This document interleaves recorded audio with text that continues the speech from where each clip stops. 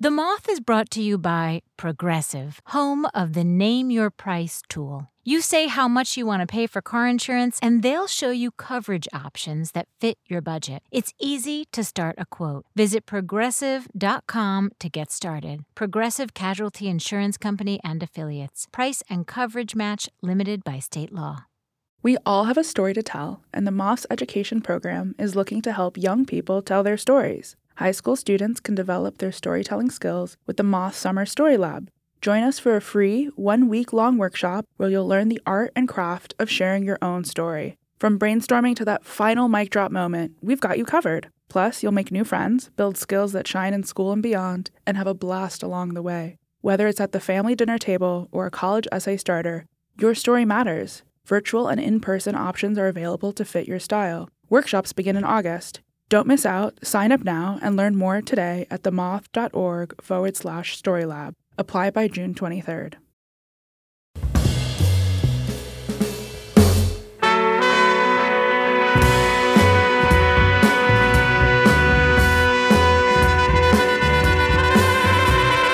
From PRX, this is the Moth Radio Hour. I'm Jenifer Hixson. This hour, we'll be meeting all different kinds of families: suburban, non-traditional, rural, foster, and even prison family. Our first story is from a writer, actress, activist, and mom in rural New Jersey, Gina Sampaio. Gina's working on a book called The Tree Climber's Guide to Being a Badass, and I really can't wait to read it. Until then, here's Gina. I first started taking care of other people's children when I was actually still just a child myself. So that meant people were paying me basically to play, and that was really awesome. But it also meant that I was getting a ton of childcare experience, and that by the time I was 16, I probably could make macaroni and cheese with my eyes shut, or change a diaper with one hand tied behind my back, which I only probably ever would have had to do with those very naughty Nicholson boys. But their mother knew they were a handful. She was paying $10 an hour in 1988.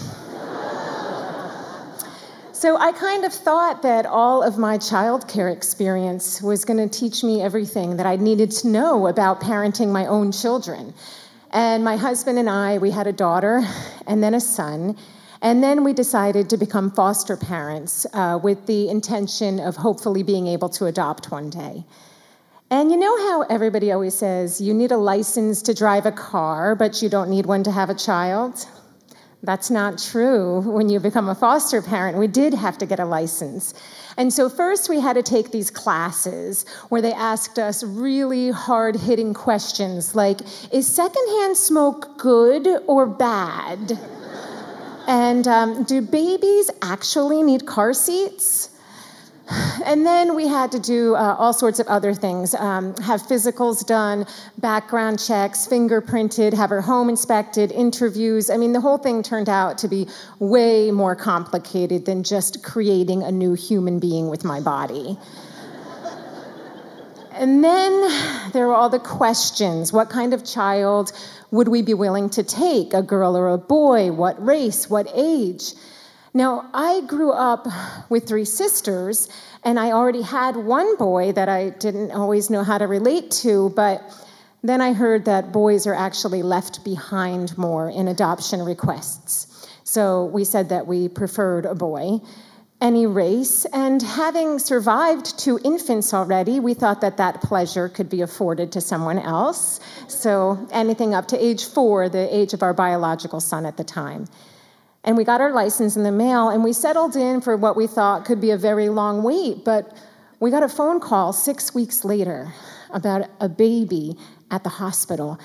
And I thought, wow, an infant. Doesn't everybody else want an infant?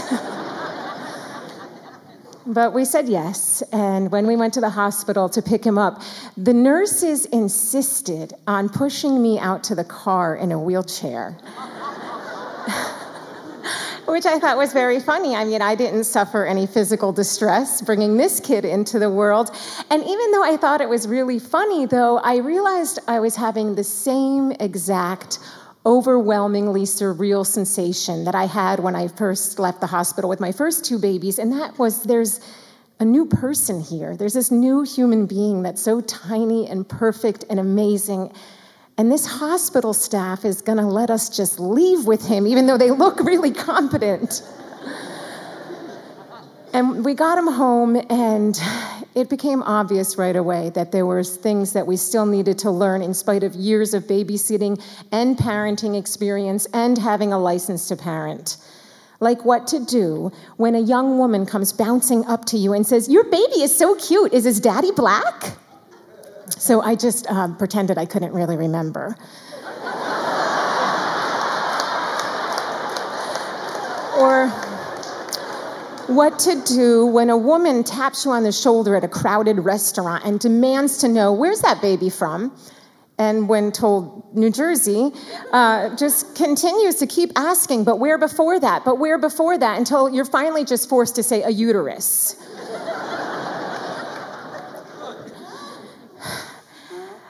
I don't think they told us anything about transracial adoption in those classes. The most they might have said was something along the lines of, "If you are white and have a black child placed with you, please, for the love of God, get some help with their skin and hair."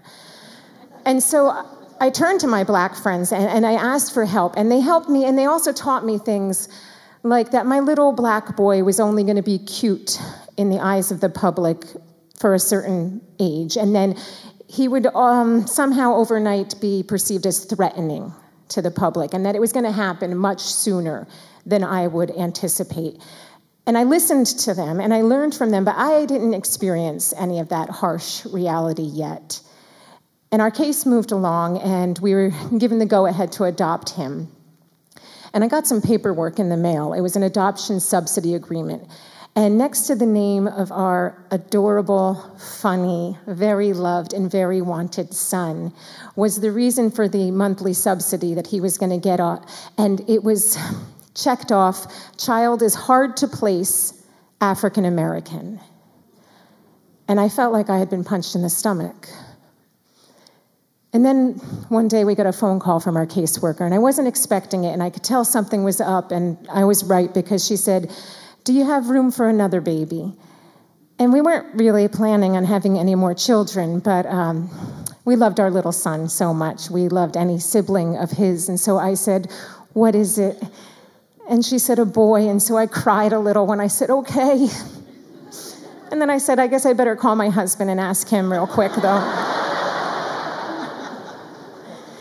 So then we were up to 4 children, 1 girl and 3 boys, and I was pretty sure that I was done with babies.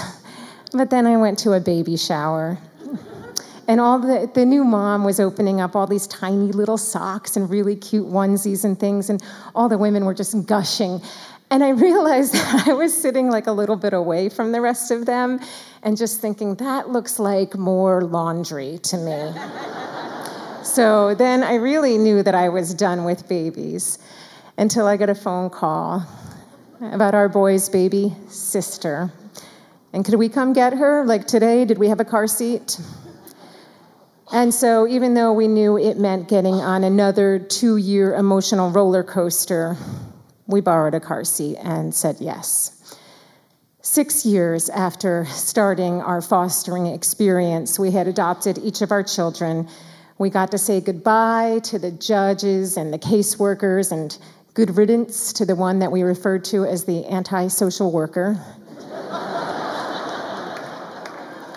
And hello to the architect and the contractors. Lessons were still being learned, and mistakes were being made. I can admit that I have been that white mom out at the store when a black woman told me that my baby's hair felt a little bit dry. And I knew I had to learn from all these different sources, the black community, adult adoptees, more experienced transracially adoptive families, and all while trying to balance it with what it meant to be our family in this time and in this place. And I thought we were doing all right. And then one day my son was getting ready for school. He was 6 years old and getting ready for first grade. And he was brushing his teeth and he just stopped. And he said, "I wish a brown family adopted me." He wasn't upset. He was very matter of fact. Like, I want to wear my blue sneakers, and I wish a brown family adopted me. But I was stunned. I knew he might say something like that at some point, but I just wasn't really expecting it. And so I just tried to stay calm, and I said, oh, well, how come? And he said, I want the family to look like me. So I pointed out that his younger brother and sister looked like him, and he said, yeah, but not the whole family. And so I just apologized. I didn't know what else I could possibly do. And I got him off to school, and the whole day I was thinking, what am I going to do about this? And on one hand, I didn't want to do anything. I mean, if the kid seems fine, I don't want to bother him, get him upset about it. But on the other hand, you have to muddle things up sometimes before you get some clarity. So at bedtime that night, I muddled things up, and I asked him, are you still feeling sad that a brown family didn't adopt you? And he didn't say anything. He just nodded, yes. So I said, did anybody do anything or say something recently that made you start to feel that way? And again, he just nodded, no. So now I'm grasping for straws. Did you know that Daddy and I love you very, very, very, very, very much? And again, just a nod. Yes. I mean, clearly the kid was not going to help me move the conversation forward at all. So I had no idea what to say. And so I absolutely surprised myself with what came out next. And I said to him, did you know that there's sadness to adoption? And this time his interest was piqued, because this time he spoke and he said, no, I didn't. And I said, well, yeah. Most of the time, everybody only talks about how really happy adoption is, and we are so, so happy that you're part of our family. But if the world was perfect and there were never any problems at all, you probably could have just stayed with your first mommy, don't you think? And this time, my boy answered me. It wasn't with a nod or with words, but he sobbed. It wasn't crying over a skin knee. He was sobbing over an emotional wound that he didn't know he had, and he still lacked the emotional maturity and the language to really explore it, but there was something about my acknowledging it for him that just unlocked the deepest sob I'd ever heard come out of a little child. And I told him it was okay to be sad about that, and maybe even forever, but that I wanted to help him find peace over it. And would he maybe like to try to meet some more of his birth family? And he said yes.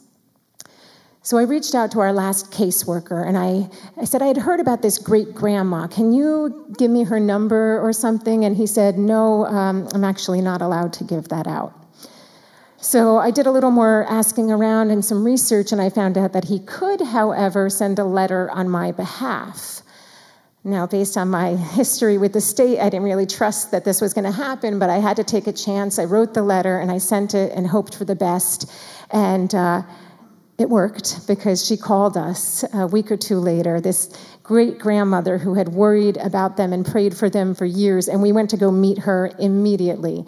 And as soon as we did, all these doors kept opening, because every time we went, we just would meet a new family member, and each one of them welcomed all of us, our adopted kids, our biological kids, my husband and myself, with open arms.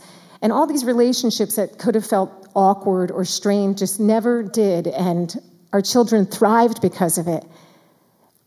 And that was 4 years ago. And on a more recent visit, I was sitting catching up with the kids' auntie, like on a couch over here, and I could see my husband eating and talking with another family member over there, and some of my kids were doing crafts with some cousins, and others were running around playing Ninja Turtles with other cousins. And there was Pop-Pop sitting on the couch, and he had the TV on, the Nature Channel, way too loud, like he always has it, and I know that now. And there was my son just snuggled up by his side and treating wild animal facts with his grandfather. And looking around the room that day, I thought to myself, growing up, I always thought that adoption just meant a new family for the children that are adopted. But looking around here, I know that in our case, it means so much more, because it's a family for all of us. Thank you.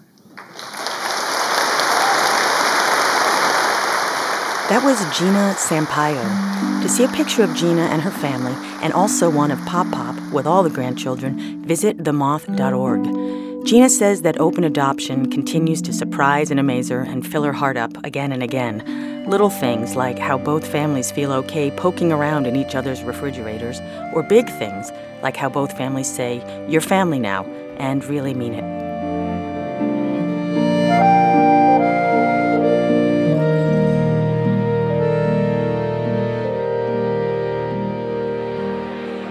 Our next story takes place in a small village in India, where our storyteller gave her parents quite a shock. Angaha Mahajan told this story for the Grand Slam in Chicago, where we partner with public radio station WBEZ. Here's Angaha Mahajan.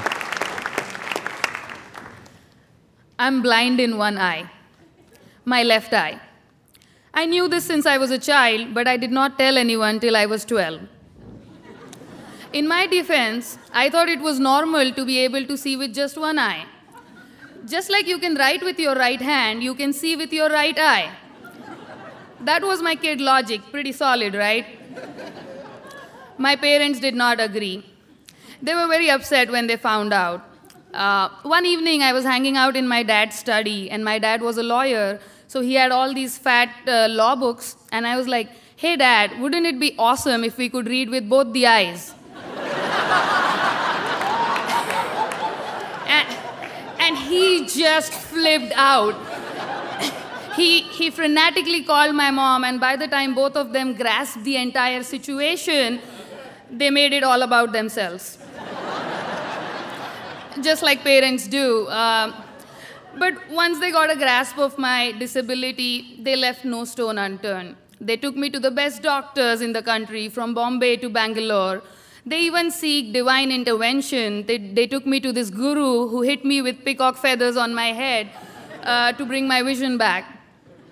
But after tons of examinations and doctor visits, the doctor finally concluded that the light bulb in my left eye was simply not turned on. I had the perfect hardware, but the software was missing. So he even invited my mom to look at my eyes with his lens, and when my mom looked at it, she was clearly crestfallen. And although I was enjoying the attention of my parents for the last couple of months, it was very sad to see them heartbroken that way. The doctor did give us a little bit ray of hope by saying there is this ancient exercise called Tratak, which basically meant I had to sit in a dark room with a candle lit and focus on the candle just with my left eye. And that, the doctor hoped, will simulate the brain to start receiving signals from my left eye. So by the time we got home and this exercise was defined, it was almost summer. And summers are particularly harsh in the part of India I come from. The average temperatures are in the high 90s. It could go as high as 120. Oof. Yeah, and air conditioning is not common, even for the well-to-do families. So I went to my dad and I'm like, "Hey, Dad, it's impossible for me to sit in this heat without a fan, with the candle, and meditate." But given how guilty they felt about everything, my father provided me with the ultimate luxury any kid in the village could hope for. It was a Whirlpool Maharaja 20-liter desert cooler just for my room. I know, it was pretty cool. And I literally became the coolest kid on the block. But that didn't last too long. The cooler started smoking up just after a week. Somebody who had no idea of how coolers work said too much heat is making it overwork. So my dad called our regular handyman and asked him to fix it. A few hours later, this scrawny, tall kid named Sadiq showed up at our doorsteps. Sadiq was our handyman's son, and because this was not a big job and it wouldn't pay as much, he had sent him. Sadiq was like 6 or 7 years elder than I was, but had dropped out of school, just like most kids with his kind of family background do. He had no formal training in how to repair a cooler, just few years of watching his dad do odd jobs. So it was quite lucky that he was able to do something and make the motor move again and fix the cooler, and he vanished. So thus started my practice of exercising this meditation to improve my eyesight. And at that time, I was also studying for a very important scholarship exam in the 7th grade. I was never too good at studies, so it was probably my Gemini trait. I could never really apply myself and sit steady. But interestingly, this exercise I was doing for my eyesight, it was really good to improve my focus and concentration. So as I was doing this exercise, I started getting better at studies, and as my confidence increased, I wanted to do even better. So I went out and I brought this poster of a motivational Hindi poem and put it on my wall right next to the cooler. And it said, "Koshish karne walon ki haar nahi hoti," in Hindi, which means those who try cannot be defeated. So try I did. I would try to exercise regularly so that my eyesight would improve, which would make my parents happy, and I would study, which would make me better and make me happy. But there was one little problem. The cooler kept breaking down. Each time the cooler would break down, my dad fetched Sadiq, and thus Sadiq became a routine around my room in that summer. Sadiq and I really didn't talk much, mostly because we had nothing in common, and also partly because it was frowned upon for kids like me to talk to kids like him. But whenever I would get bored with my studies, I used to observe Sadiq, and because he didn't know anything about coolers, he would constantly get frustrated. And every time he got irritated, he would read my poem, "Those who try cannot be defeated," and try to fix the cooler with a new vigor. Seeing him get inspired that way inspired me to do better, more than the poem ever did. Thus, in our own unsaid ways, via the cooler, the poem, the exercise, the studies, we both were inspiring each other to do better and to keep fighting against the odds we both were born with. Eventually, Sadiq did fix the cooler permanently, or so we thought, because monsoon set in and the cooler was packed up. But Sadiq did get better at fixing stuff, and he's now the go-to guy in the village. As for me, looking back on the events of that summer, my eyesight never really improved. But since then, I do see things a little bit better. Thank you. That was Angaha Mahajan. She's an electronics engineer turned management consultant. Angaha never did regain sight in her left eye, but admits that when she's in stressful situations, she still repeats the phrase on the poster, "Those who keep trying cannot be defeated."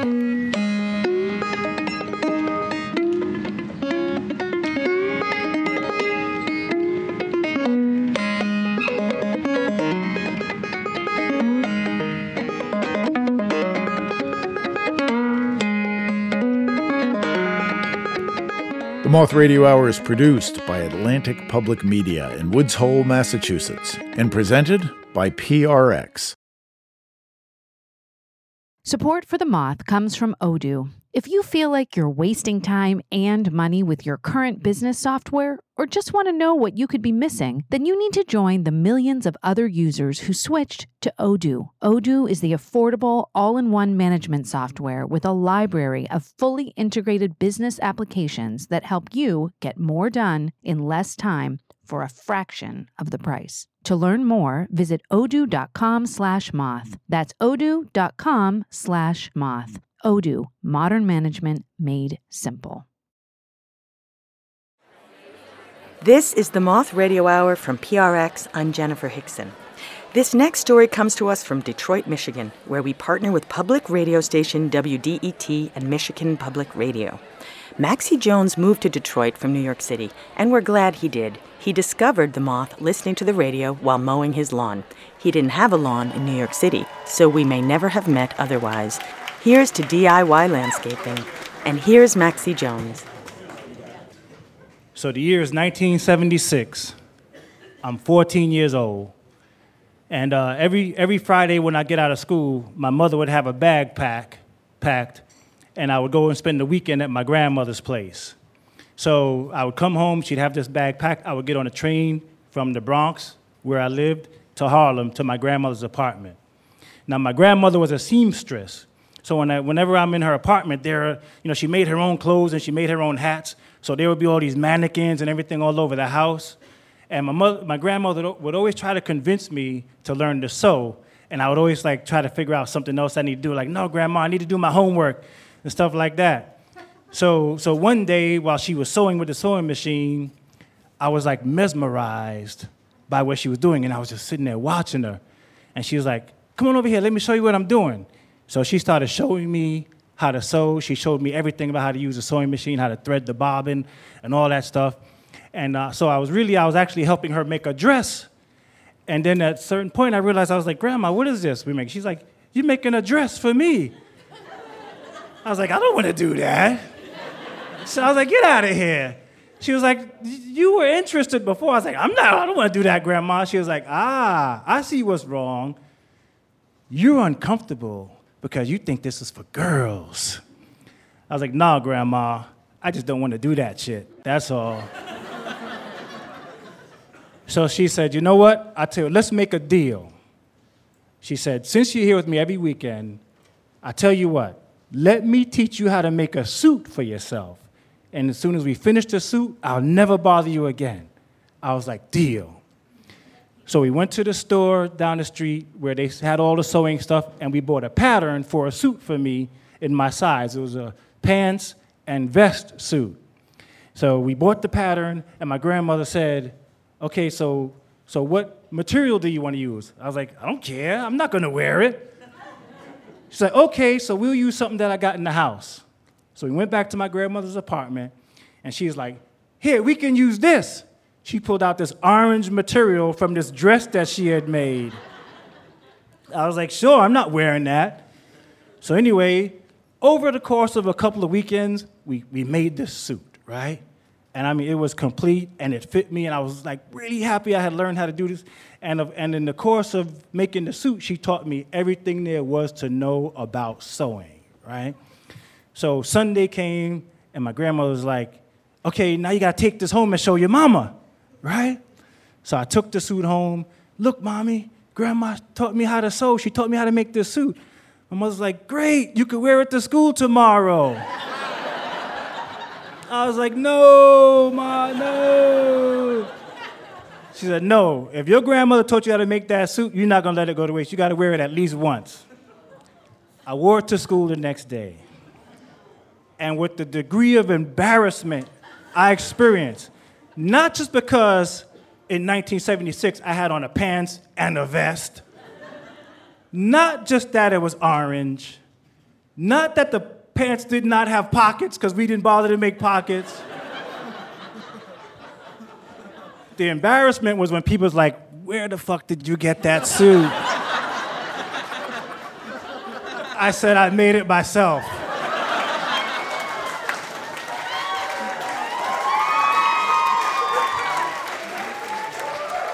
My friends were like, yo, get the fuck out of here.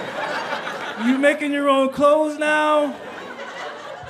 So I was so embarrassed that when I came home, I threw the suit in the garbage, and I immediately began to forget everything my grandmother taught me about sewing, right?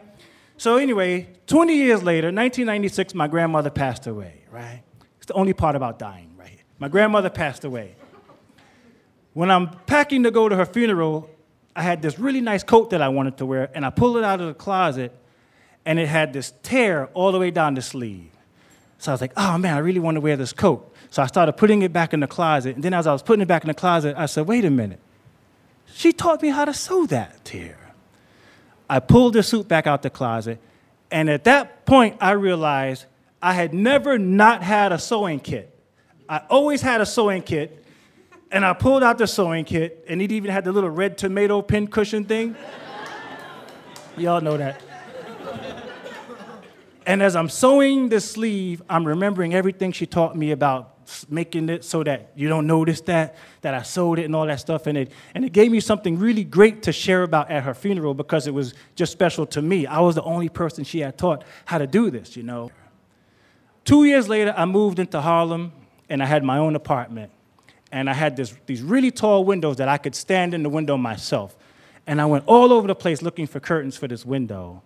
And I couldn't find curtains. And finally, one guy said, dude, you're not going to find those curtains. You're going to have them custom made, and that could be pretty expensive. And I went home, and I was like, what am I going to do? You know what? I'm going to have them custom made. And I went to a local flea market and bought me a sewing machine. Yeah. And I went to the same store where my grandmother took me 20 years earlier and bought the material, and I made those curtains myself.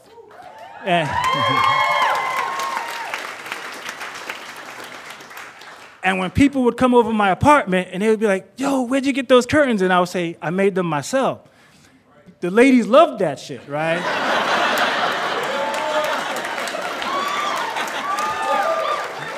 But the fellas were like, nah, you didn't make those damn curtains. I was like, you know what? Yes, I did. I made those curtains myself, and I don't have no problem saying it. Thank you very much.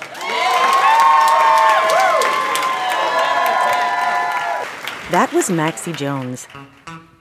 I called Maxie up because that's always fun, and because I needed to know, is there a photo of you in the suit, and can we please see it? Maxie claims that no such picture exists, and so we'll just have to make do in our mind's eye. Young man in an orange pocketless suit. Maxie was able to provide us with a photo of him visiting his grandmother in the nursing home, where he appears to be wearing an orange tracksuit. Old habits die hard. You can see the photo at themoth.org.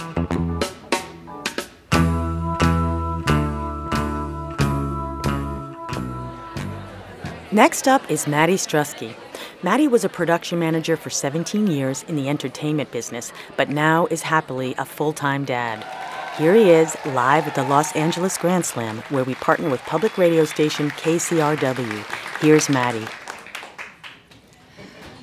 My daughter Rain just turned 4 years old, and she has cerebral palsy. And luckily, her CP is considered moderate, and it basically affects her ability to balance and to walk.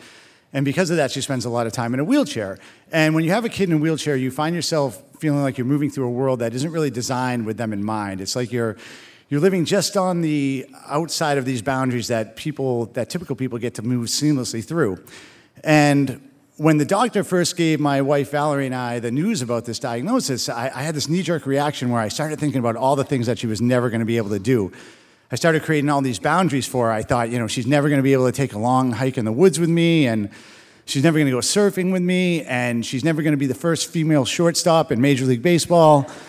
And then there's all these physical boundaries that she deals with every day that push her to the periphery of a typical person's world. It's uneven sidewalks, and it's always searching for a ramp or an elevator instead of being able to go up the steps right in front of her.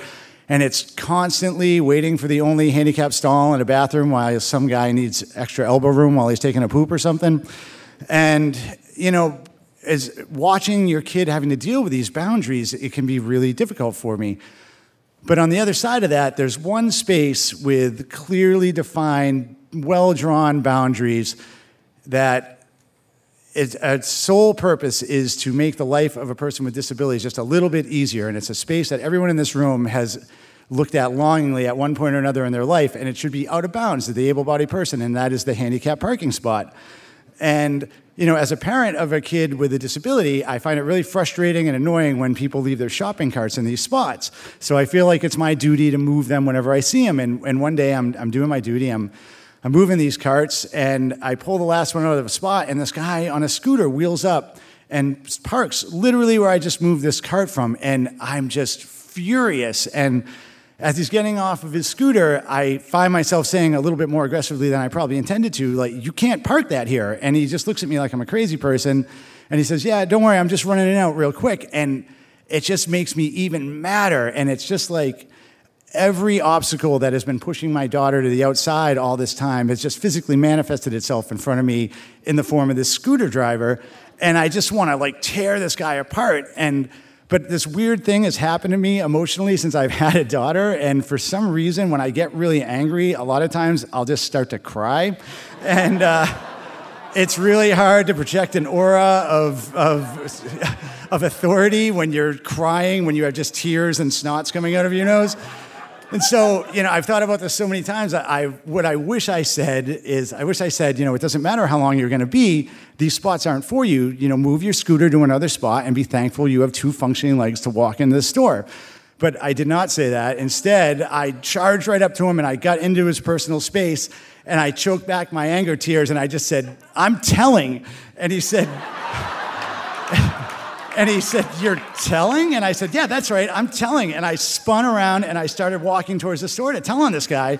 And it just degenerated into this weird race because then he started going towards the store and we both got inside at the same time. And I tried to look for an employee and he went to like buy milk or something. And I saw this assistant manager that I recognized and he knew that I had a daughter in a wheelchair and he saw what was going on in my face and he was like, "Is everything okay? What happened?" And I just told on this guy so hard. I was just like, this guy on the scooter, he just parked in a handicapped spot and he's not supposed to park in the spot. And I told him he's not supposed to park in the spot, but he's not going to move. And now he's in here buying milk or something. And he was just as shocked and appalled as I was. And he said, "Hold on a second, I'm going to take care of this right now." And he went over to the public address system and he basically publicly shamed this guy. And he said, "Whoever parked their scooter in a handicapped parking spot needs to move it right now." And I don't know if the people in the checkout line saw my face, but they all sort of rallied behind me and they all looked shocked and appalled. And this one guy even audibly booed, which was really nice, I thought. And then I started scanning the checkout line to see if I could find the scooter driver so I could point him out to the mob and sort of publicly shame him some more. And a few minutes went by and I didn't see him, so I went outside and his scooter was gone and I felt really good because there was no way he was able to buy anything in that amount of time. And I felt really vindicated and invigorated when I left because I felt like this group of strangers saw this injustice and they rallied behind me and they just wanted to help. And then I started thinking about all the obstacles that I was talking about earlier that Rain has to deal with on a daily basis. And I started thinking about all the people who offered to open doors for us or move things out of our way or just smile or give her a thumbs up as she's cruising around. And it made me feel like the world is full of good people who want to help. And then, I know as her father, I'm going to have to, defend her. But I'm also, as she gets older, I'm going to have to teach her how to stand up for herself. And I want to teach her that if she sees somebody acting unjustly, she needs to say something. And she also needs to accept people's help when they offer it to her. And that doesn't apply just because she happens to have a disability. And, maybe she won't be able to take a long hike in the woods with me, but, we're already teaching her how to ride a horse. So eventually she'll get in the saddle and we'll hit the trails that way. And we've already found these groups that do adaptive surfing. So she's already been in the waves and she loves being in the ocean.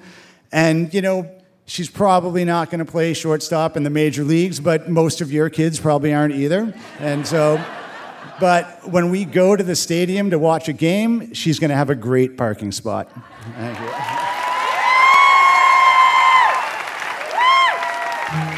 That was Matti Strutski. He still makes it a point to move carts and obstacles out of parking spots reserved for people with disabilities all the time, and really hopes you will too. As for Rain, in addition to the horseback riding and the adaptive surfing, Matti and his wife have started taking her to the skate park. The family's been overwhelmed by how accepting and enthusiastic all the typical skaters have been. They love to see Rain tackle the ramps. To see a clip of Rain at the skate park, and you really should because it is adorable, visit themoth.org.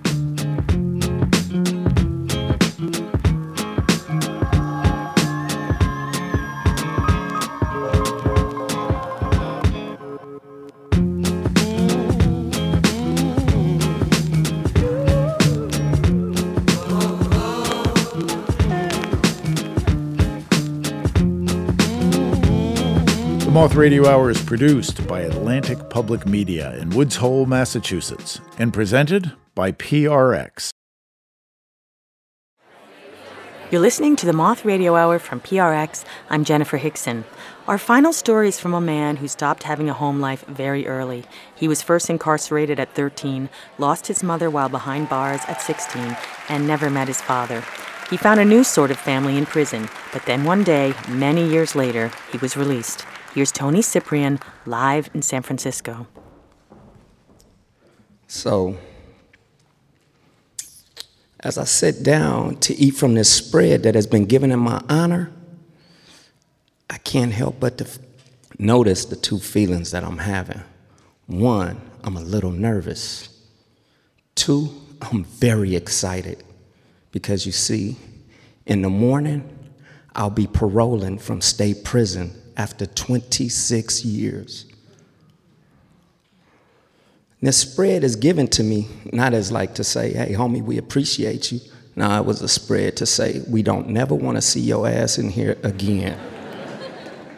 And they broke out the finest of the finest, top ramen, chili in a can, roast beef in a can, this top line of stuff, right?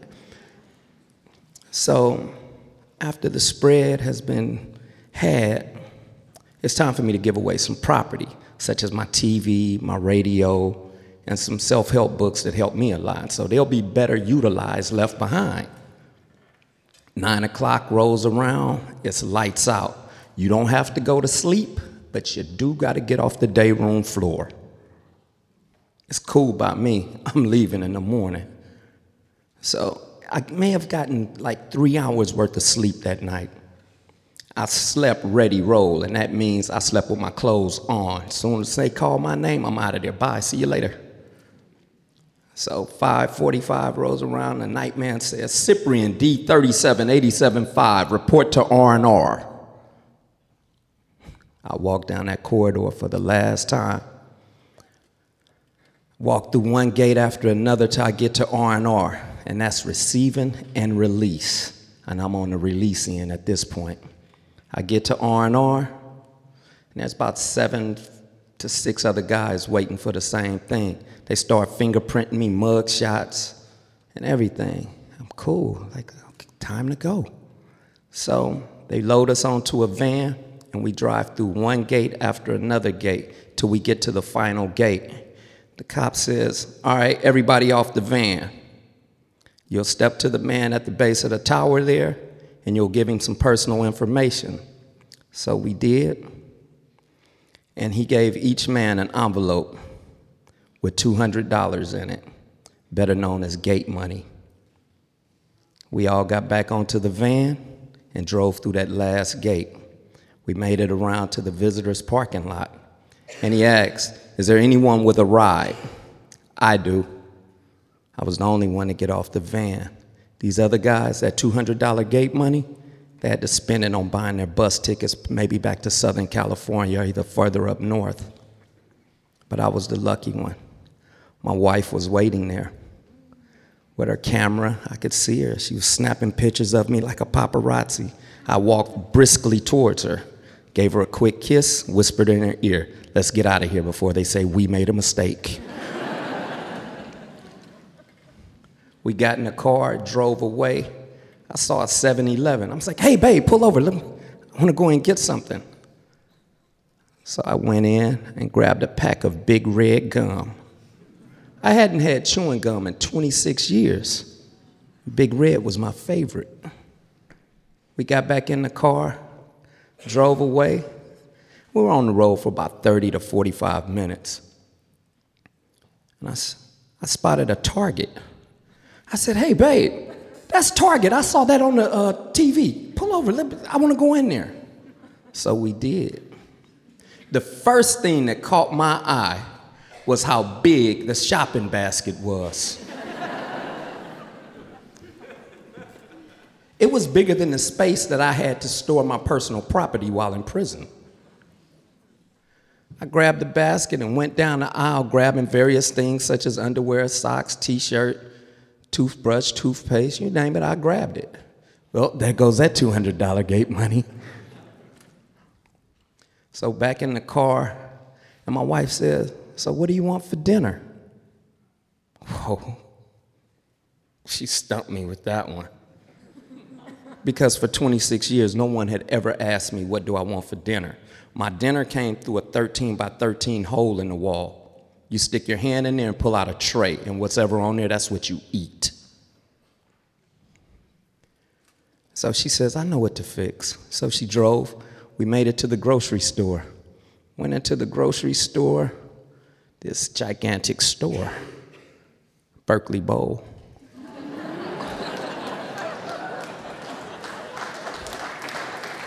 So I made it to the produce section. I'm stuck. There are so many oranges to choose from. And the reason that I'm stuck just looking at the oranges is because for the past 10 years in prison, they had taken oranges away from us because they were used to make wine. So There's like a bumpy orange, a smooth orange, a navel orange. I even met my first blood orange. And at the same time, this wave hit me of alone and feeling like, I don't know, a nervous feeling hit me like I'm the only person in this store who's paroled from a prison today after 26 years. I'm a little stuck, a little, So I'm looking around and I spot this ink work. It's not the typical ink work that I see out here now, like with colors. Nah, I know this ink work. This is prison ink. He has a prison guard tower on him, a melted clock with time. I know that work. I've seen that many times. So I walk over to him and I whisper, "So what yard did you parole from?" He said, "Oh, me? I paroled from Pelican Bay like 4 months ago." I was like, "And they know you got out of prison? They know you're on parole?" "Oh, yeah, they're not tripping here. This is Berkeley, man. Nobody's tripping." Well, I walked away from him with the understanding that if he can get a job, so can I. So I met my wife at the checkout. Once again, there's another stunned moment for me. There are 12 checkout lines. And there's somebody on the other end bagging the groceries. In prison, there was one window, maybe 13 by 13 again, and there was like 300 guys waiting to get into this one window with their lists. I didn't have to worry about an alarm going off or anything, no getting down. We're gonna get our groceries and leave out of here. That was my thought. Cool. So we made it through the checkout, went back to the car, got in the car, and we're on the road. And we come to a stoplight.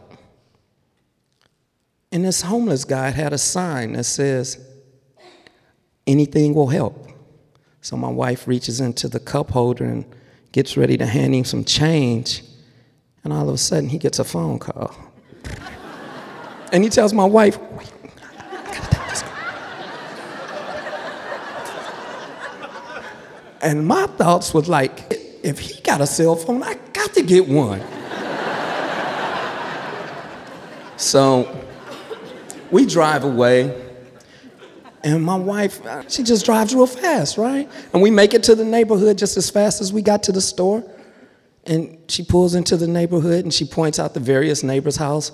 This is where Fred and Mike live. The Brewers live here.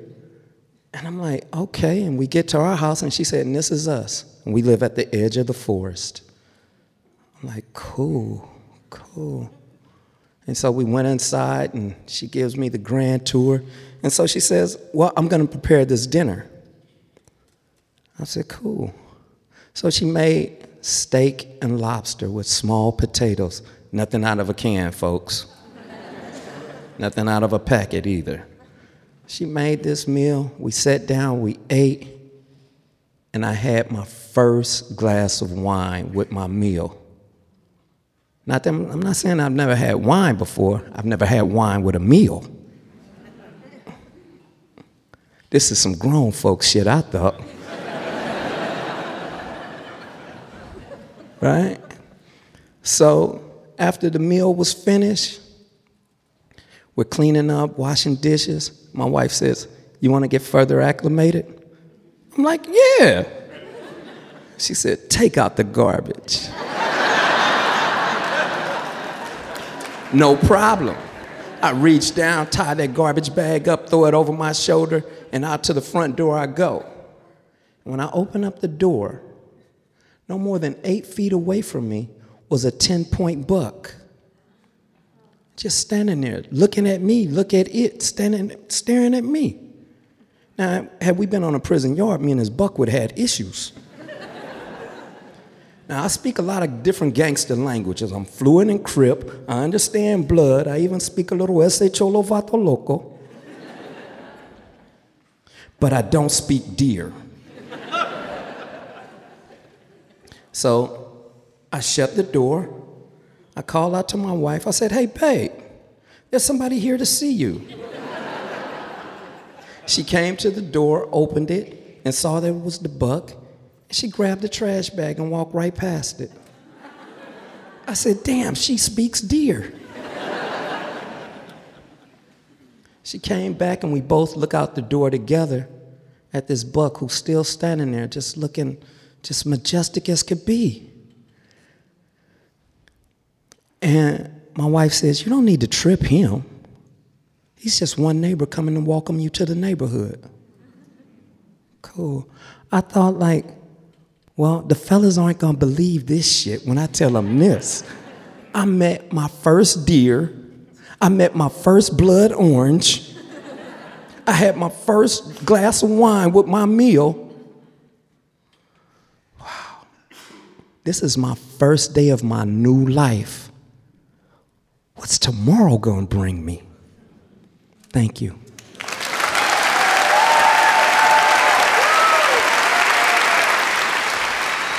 That was Tony Cyprien. When I was working through this story with him, I asked, so were you afraid when you first saw that 10-point buck? He said, Jenifer, first of all, if I was afraid of that buck, and for the record, I was not, but even if I was, I would never say so. Tony is grateful to have found a job that he enjoys, working with metal. He also loves telling stories and even does stand-up. He's pretty fully acclimated now and happily takes out the garbage without being reminded. Just another opportunity to see his woodland friends. To see a picture of Tony and his wife in the visiting room of the prison and a picture of the neighborhood buck, who now regularly naps in the yard, visit themoth.org. That's it for this episode of the Moth Radio Hour. We hope you'll join us next time, and that's the story from The Moth.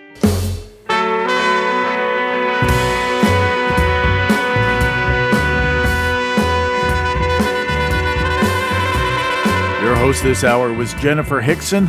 Jenifer also directed the stories in the show. The rest of the Moth directorial staff includes Catherine Burns, Sarah Haberman, Sarah Austin-Jeunesse, and Meg Bowles. Production support from Timothy Lou Lee. Moth stories are true, is remembered and affirmed by the Storytellers. Our theme music is by The Drift. Other music in this hour from Mark Orton, Rob Stenson, The Meters, RJD2, and Soul Live. You can find links to all the music we use at our website.